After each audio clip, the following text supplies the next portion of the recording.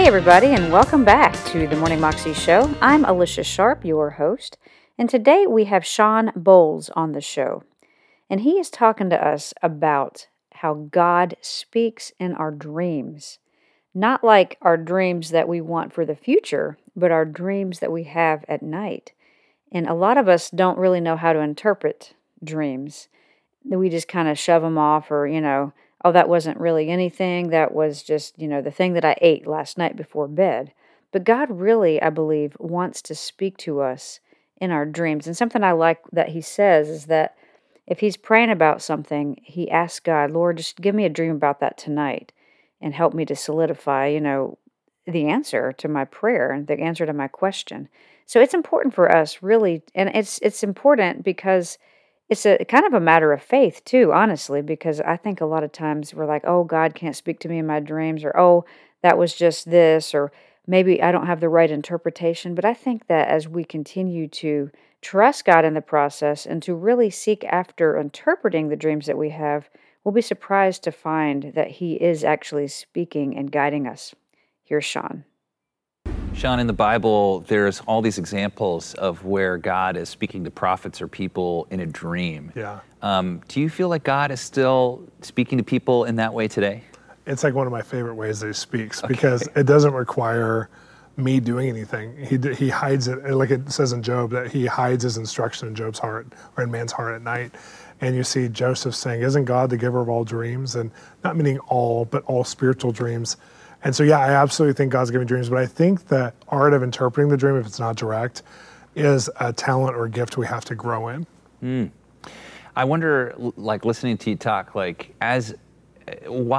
would God use a dream instead of like having someone come give me a word or speaking to me, consciously? Yeah. Why wouldn't he just give it to me? I think two things. One is that we usually, the dreamer usually knows it's God, and we've gone to New Age fairs and we've gone to pregnancy clinics and places and asked them if they had a reoccurring dream that they were troubled by or that stuck with them, that they felt there was a meaning in it. Every time someone says yes. Everyone I've ever asked, do you have a recurring dream or a dream that has concerned you or that you've thought about over and over that you can't shake? Yeah. And so I think people know that God's done something. They know there's a spiritual dream inside of them. And it's different than it's different than a vision, because a vision you can discount and say, I must have been hallucinating. But a dream is something that just kind of sticks in your subconscious. And I think God was looking for ways that are creative when he created us to impart his nature to us and to impart his thoughts to us.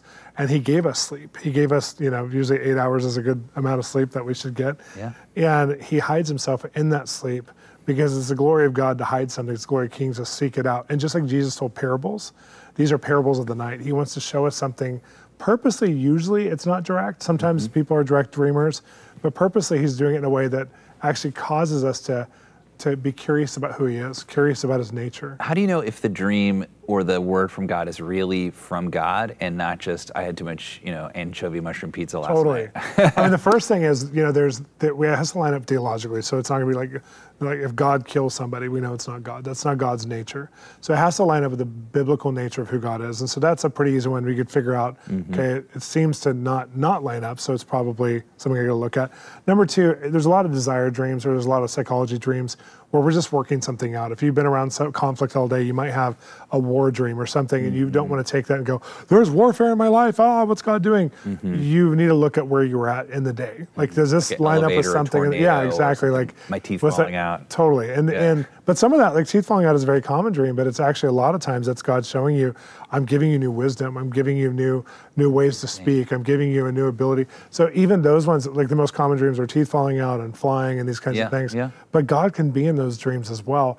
And then the third thing is, like, there is a law of first mention. I mean, there's people like Kevin J. Conner wrote a book that's out of print now, but it was like looking at the biblical symbology and the first time things were mentioned in the Bible and what they meant. Because everything in the Bible, the Jewish race has so many symbols. Absolutely. And so when you look at what God meant through green or what God meant through blue, those are good things to learn about the nature of God and why he put those symbols for the Jewish people. But we don't want to limit ourselves to that, because blue to me means something different than to the Old Testament Jewish people. And so we do want to look at the context of God speaking to me, not to an Old Testament people. So he's going to use current references and things that are meaningful to me to speak to me. So learning your language, your dream language with God is important. And some people go, well, I've only had one dream, or I don't dream. Everybody dreams psychologically, it's proven. But when you retain a dream, you want to look at why you're retaining it.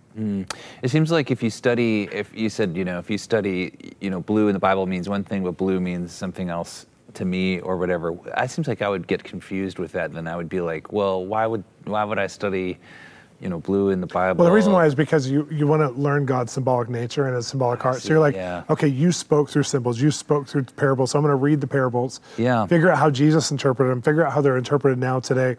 Because when I do that, it's giving me interpretation skills. Not necessarily the actual things that are being interpreted are important for me right this second, but it's giving me the skill of how you translated God's heart through that parable to a congregation of people or a group of people. And we need to learn how to do that, be good interpreters and translators of God. And so I think we can do that by when we receive a dream, like what we do with my wife and I. If I have a dream, we'll make sure to tell the whole dream. Then we pray together and go, what do you think the dream means? What do you think the dream means? I'll give my impressions, she'll give her impressions. Then we write it out, then we wait on it. And I've had some really key dreams in our marriage, and so has she, that she'll say she has a better memory than me. She's like, okay, wait, remember that dream from 4 years ago? I'm like, no. And she goes back to it, pulls up her phone, reads it, and goes, there's something of a, this is that moment. We need to look at this moment. I think this is part of the interpretation for what we're walking through now. Yeah.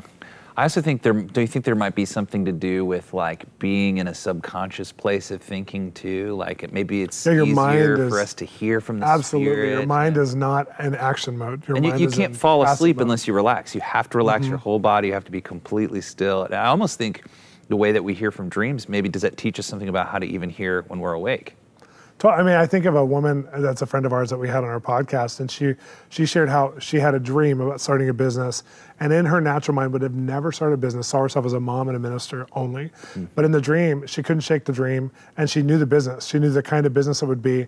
And so she decided after 3 years of going, I just can't stop thinking about that dream. And she kind of had a product in her heart. She's like, I'm going to try it. I'm just going to try it. I'm going to walk it out. I can't shake the dream. What if it is God? Not what if it isn't God, what if it is God? And now she's a multimillionaire businesswoman who does ministry and supports ministries and is a great mom, but she needed to be that to really fulfill who she was in God, but she didn't even see it. So in the dream life, she says God gave her the dream because she would have never believed it if she was awake. Okay, so God speaks to us through dreams. How do we cultivate like just hearing from God when we sleep, when we dream? I mean, I'd love to just hear God more often when I'm sleeping. I think we pray for it. We ask God for it, and then we recognize when it happens. So if I pray before, especially before a big decision or before something that's going on in my life, a relational conflict or something I'm walking through, I say, God, would you give me a dream about that tonight? And it doesn't mean I'm like disappointed if he doesn't. I'm just giving him an opportunity. Then when I wake up, immediately recognize, was there a dream? And if there was a dream, is there anything I can get an interpretation from or that's helpful? And kind of take it through a process. I think we don't do that enough, so we might have one dream that we remember our whole life that's reoccurring or something. But if we ask God for dreams, he's so faithful. And I know my wife stopped dreaming for a season. She goes, God, why did I stop dreaming? He said, you stopped asking, and you stopped writing them down and journaling them, and you stopped stewarding them. So I stopped giving them to you. It's interesting to think of a dream as something you steward. So would you recommend, like I've heard people in the Christian world say this, but I don't do it, but maybe I should. I mean, where you keep, like a journal or a sheet of paper by your bed and you just I do my phone. I grab my phone and I just record it. I sound like a drunk person. Yeah. In the middle of the night, I'm like, oh, and then this happened and this happened. But I record it immediately. Oh, even at like 3 in the morning? 3 in the morning, I record it. And maybe 1 out of every 10 makes a lot of sense. And then the rest of them may be pizza or maybe psychology or maybe whatever. Sometimes God gave us sleep as a gift. So, a lot of things happen in it. But when it is God, it's so profound. I hate interpreting, just so you know. Like, I hate, my best friend has been a dreamer for 20-something years. I've listened to his dreams.